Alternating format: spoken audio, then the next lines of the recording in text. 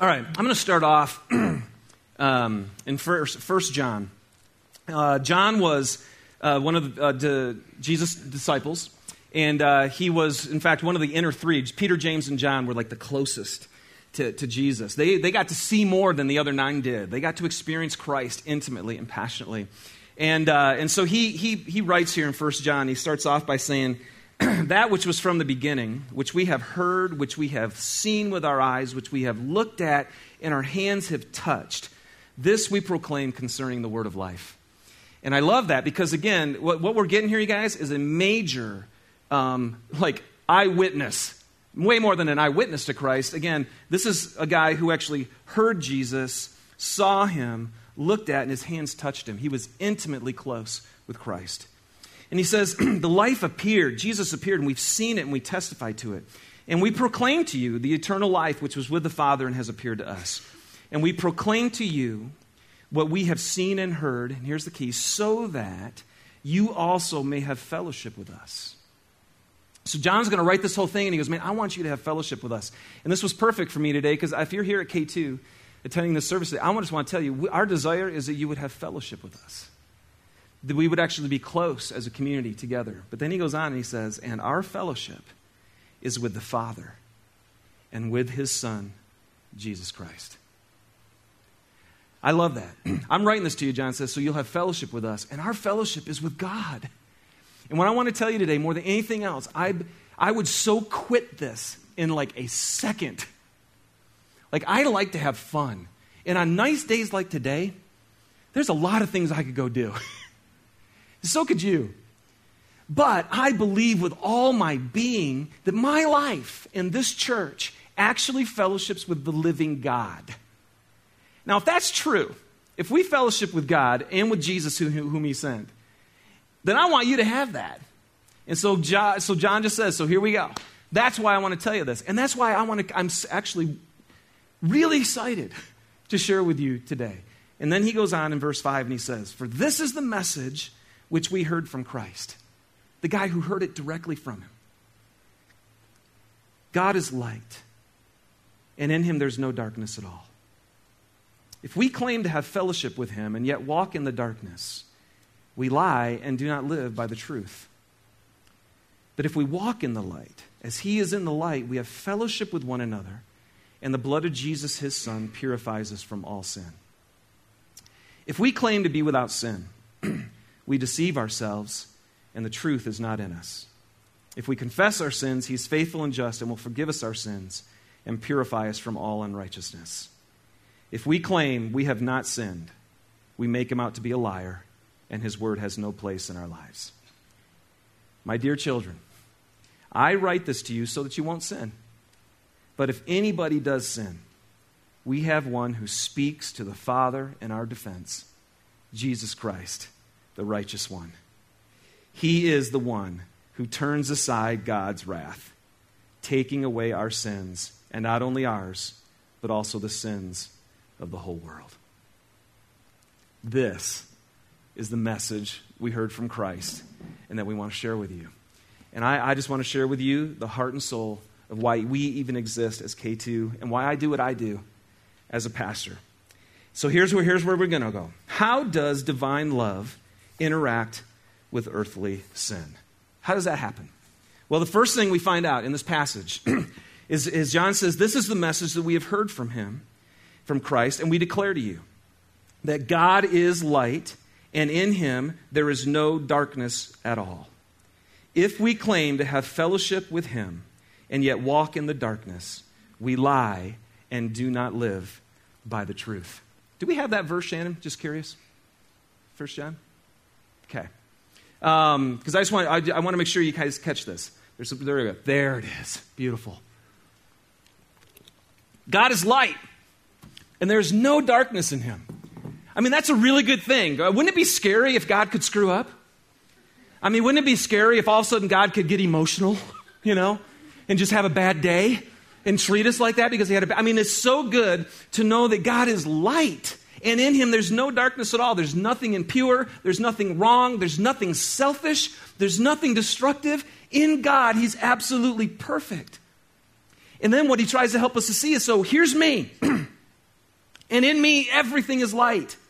Now, if you claim to really be in fellowship with me, and yet you walk in the darkness, can't happen. In fact, it's pretty wild. It says, well, actually, if you claim that, you lie. And you don't live by the truth, because what God is saying is, if you walk in darkness, then there's no way that you can actually be in fellowship with me. And you guys, when divine love inhabits that, when God looks at you, when you read the whole Bible, the one thing you're going to see from beginning to end is what God longs for. Our reason for even existing is to be in fellowship with God. That's what we're created for, is to know him, to be loved by him, and to love him. And so when he says all of a sudden, listen, if you're walking in darkness, you can't be in fellowship with me. See, love goes, that's not okay. It's just not okay. Knowing me and being in a relationship with me is what really matters. And so the first thing that we understand, you guys, about God and about divine love when it engages with our sin is he says, sin just is not acceptable to me. Here's what I want you to here's what divine love says. You know what it says? No destruction. No destruction.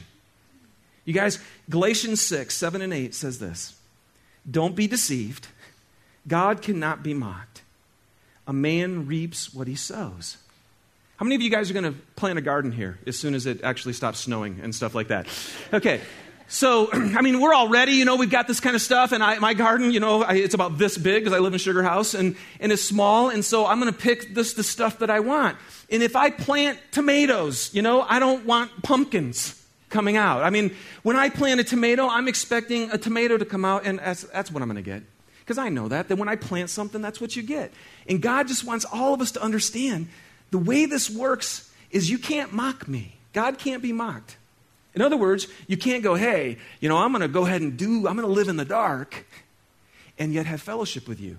He goes, no, I'm so sorry. It doesn't work that way. Because he goes on to say, the one who sows to please the sinful nature, from that nature will reap destruction. The one who sows to please the Spirit, from the Spirit will reap eternal life. Now, can I just ask you a question? If you love somebody and you watch them sowing something with their life that you know is going to reap destruction, and you love them, what do? Go, that's all right.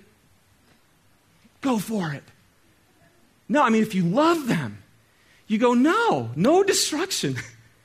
See, divine love hates the darkness. It hates sin. It hates anything that destroys.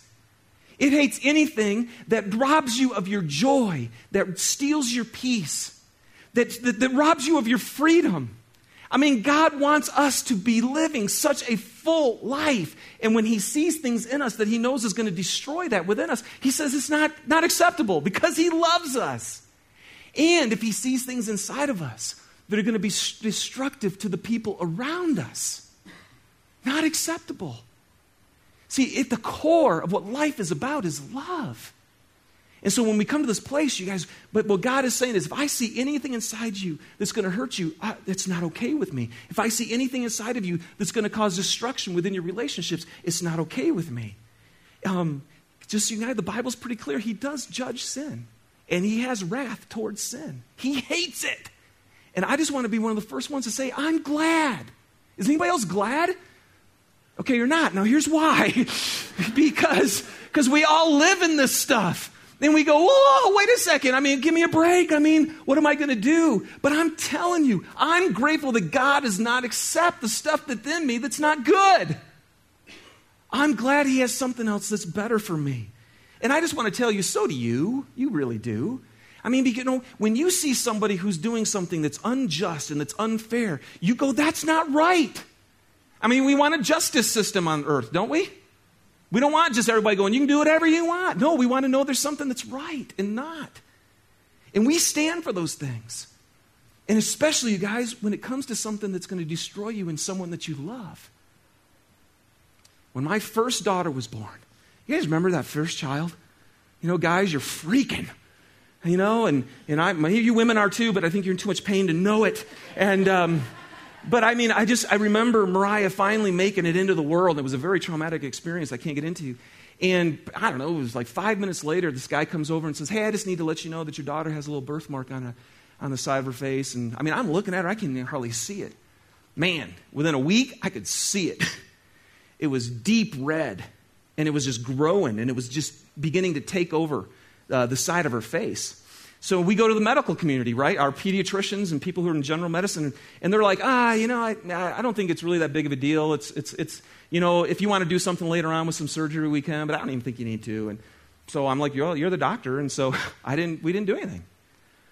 Finally, a friend who went to our church came up, who was a pediatrician. She said, hey, what are they telling you about that birthmark? And I said, well, it's no big deal. And she's like, she goes, I think we might want to get that thing checked.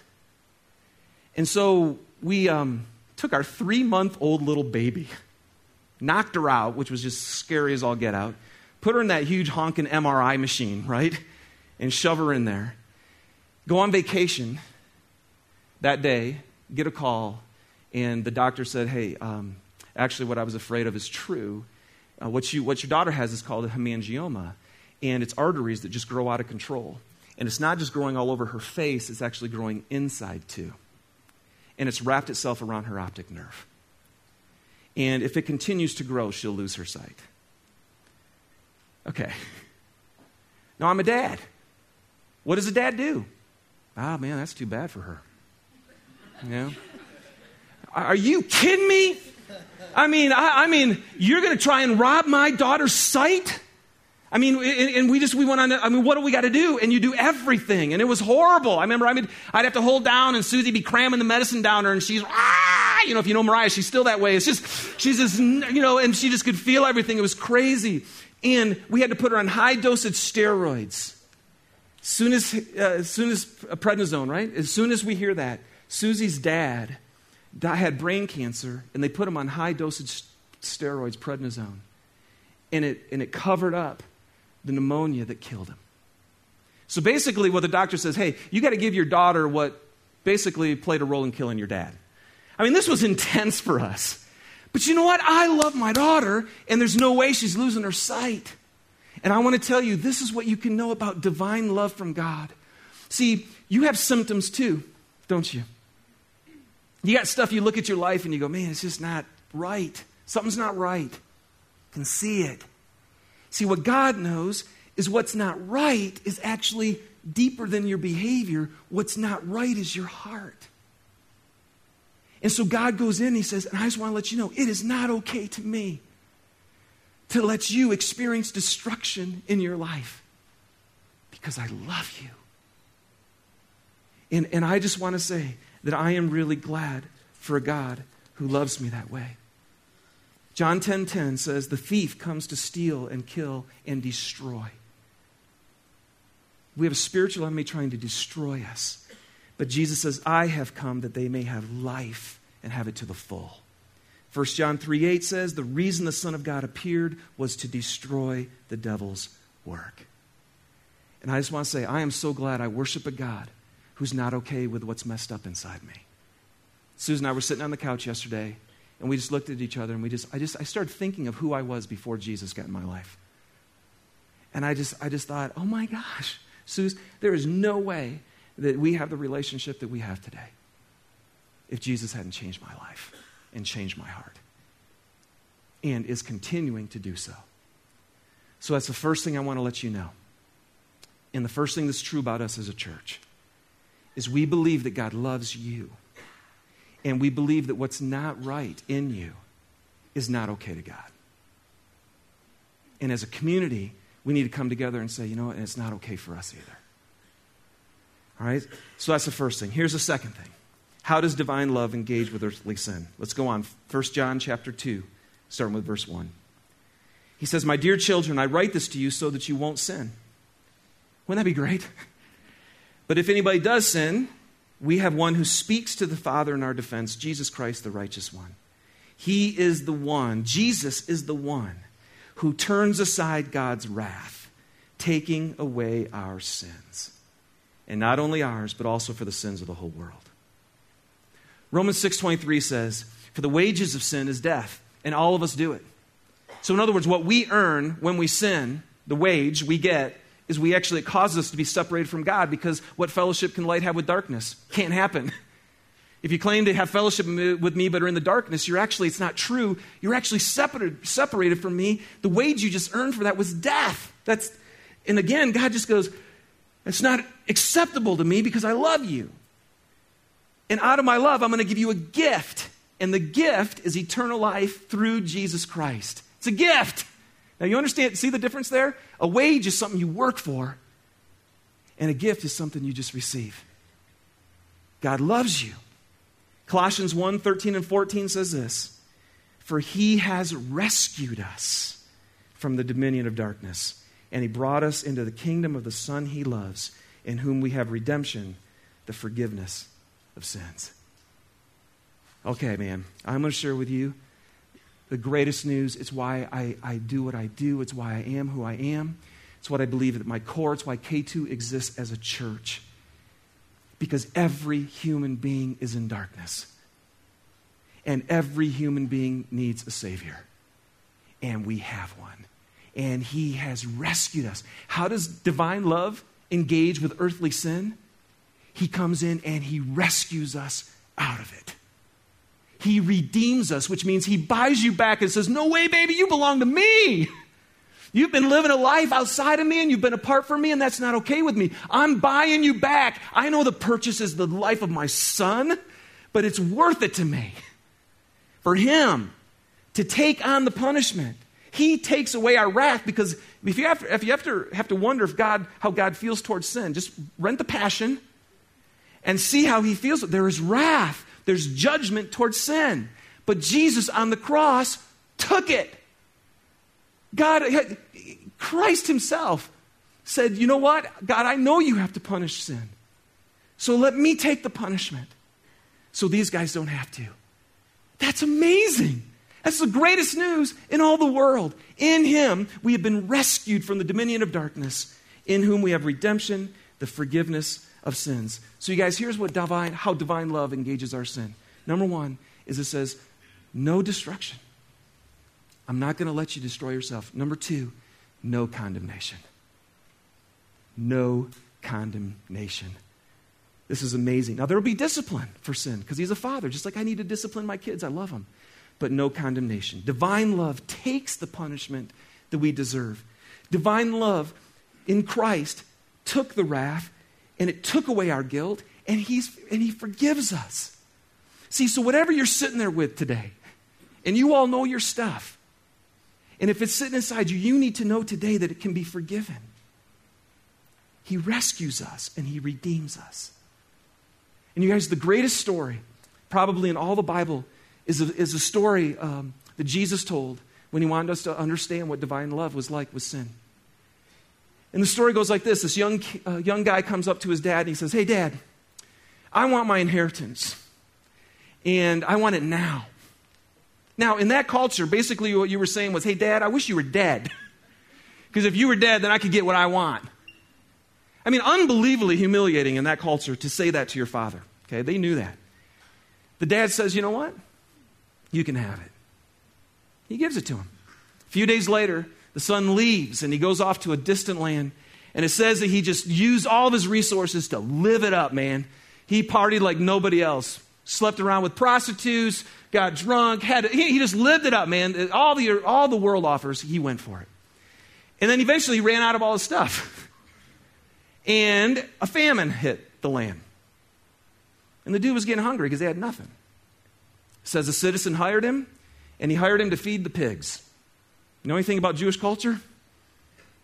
Jewish culture doesn't real tight with pigs. Okay? Even that right there. Jesus was trying to help us to see something. You know us. Jesus was a Jew. He goes, you know us as Jews. We don't eat pigs. This guy had to feed the pigs. That was his job. He's so hungry that he just wanted the corn cob that the pigs were eating. And finally he stopped and he thought, he goes, man, my servants back at my father's house eat better than I am right now. So he started writing up a speech and he decided to go home.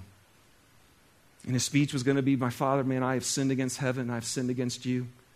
Please let me just become one of your servants so I can survive, basically. And he turned away from the life he was living. He started heading home. And it says the father saw him from a distance. Now, Jesus is trying to help us understand God here. How would you be doing in that moment? Oh, you little sucker, what do you think you're doing here? Hey, guards, guards, just let him sit out there for a while. No, you know what the Bible said? You know what Jesus said? As soon as the father saw him from a distance, he ran to him. Now, again, in that culture, elderly men did not run. It wasn't a sign of dignity. This dude had to hike up his robe and go for it. And he did because he loved his son so much. And as soon as his son came home, he wanted to grab him. And he brought him in, and his son started his speech, Father, I've sinned against you in heaven. He goes, oh, just stop it. He goes, man, kill the fattened calf, grab the ring. We're throwing a party. We're throwing a party. My son who was lost is home, and my son who was dead is alive again.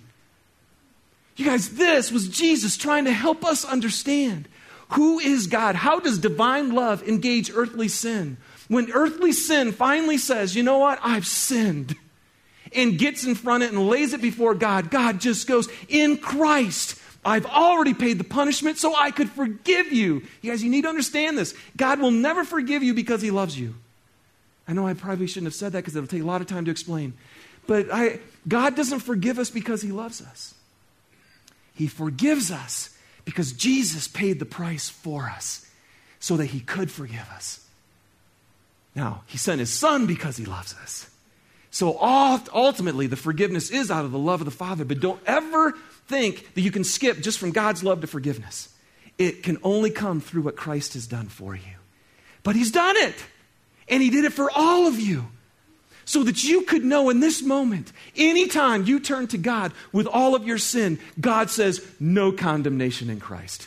None. He runs to you, he'll embrace you, and he will love you, and that is the greatest cotton picking news in all the world.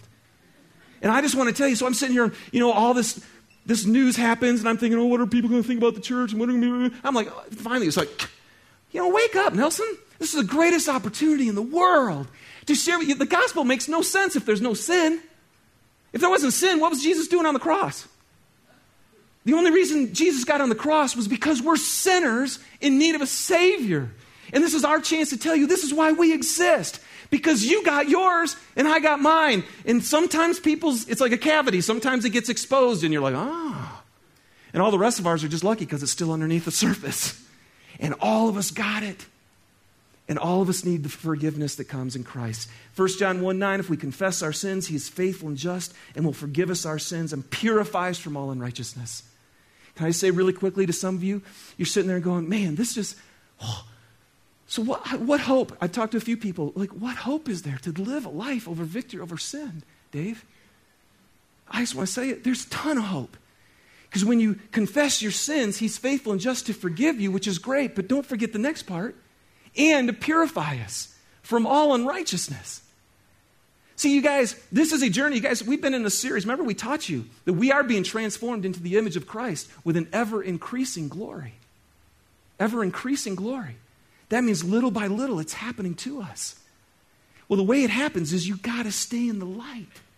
God, do you forgive yourself or does God forgive you? Anybody know? Yeah, that would be God. That's his job.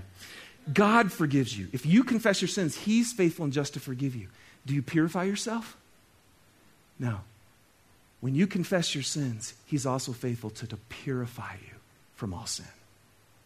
The hope is you believe in the gospel enough that when you sin over and over, you lay it before him and let him forgive you and let him purify you. Let him forgive you and let him purify you. So that's it. Two things right there, and I got one more. How does a divine love engage earthly sin? The first one is, just real quick here. The first one is he says, no destruction. It's never going to be okay for me that you sin. Secondly, though, if you'll confess it, I'll forgive you. No condemnation. Here's the third thing, and this one's shorter. Once you've received God's love like that, it now exists in you. so that you can give it to somebody else. If you've been here very long at all, for 5.5 years, all I've shared with you is my life is one big pile of mercy. And when you've received the mercy of God, you give it. Period. Last story. Religious leaders come up to Jesus. Man, they wanted to trick this guy so bad. So Jesus is hanging out in the temple courts, and they bring him out, and all of a sudden they bring up a woman, and they say, hey, Jesus, we caught this woman in the act of adultery. You ever wonder, like, how'd you do that? So anyway, they bring this woman, and they say, man, we caught this woman in the act of adultery. And he goes, our law says we should stone this woman. What do you say we should do? This is a pretty heavy stone. I just got to tell you, man, I love this story because I'm going to get to it, and I hate this story. It's amazing to me that the religious leaders of Jesus' day, the ones who were supposed to represent God, had a stone in their hands, and they couldn't wait to whip this at another human being.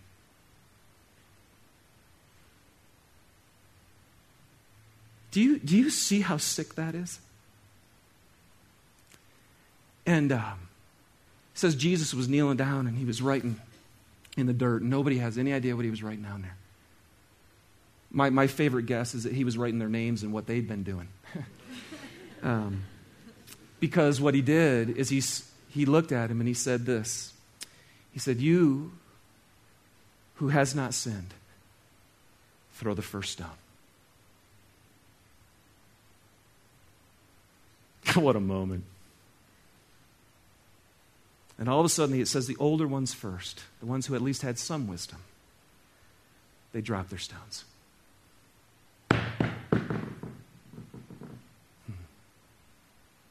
Another one. Another one. Till they all left. Jesus looked at the woman. He says, where are those who condemn you? Is there no one left? And she said, no one, sir.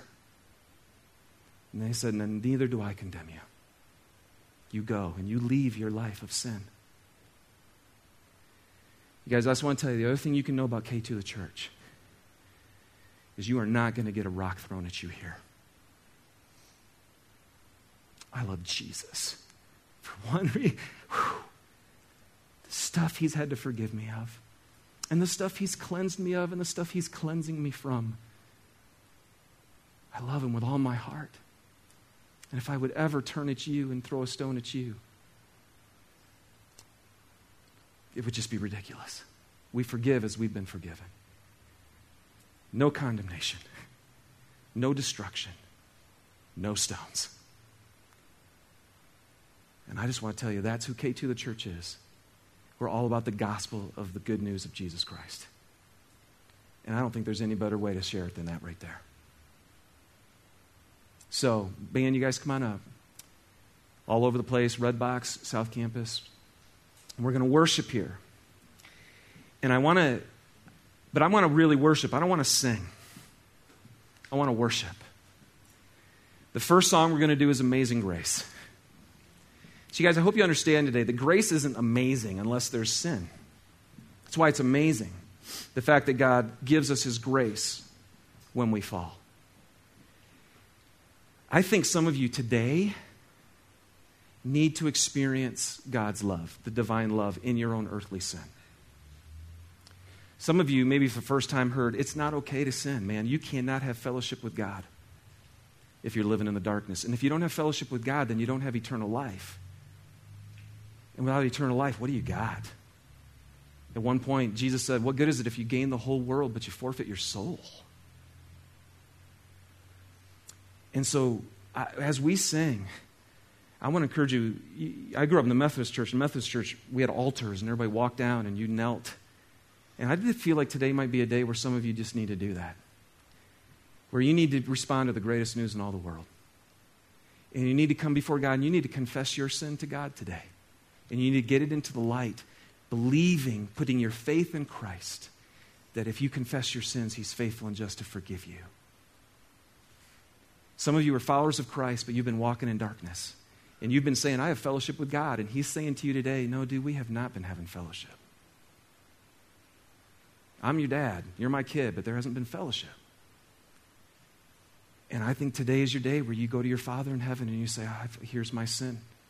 And you lay it before him and you let him forgive you so that you walk out of here free and clean and the purification of your sin can begin again. And some of you have got a big rock in your hand and you just need to put it down today. And maybe you need to come forward and say, God, forgive me that I was even thinking of condemning anybody else. Thank you for forgiving me. Give me your love for those who have sinned around me. And after amazing grace is on Christ, the solid rock I stand. We just shared with you last week. You guys, there's no hope in anything. No person, no church, no money, not health, nothing but Christ. He is our rock and who we're going to stand on.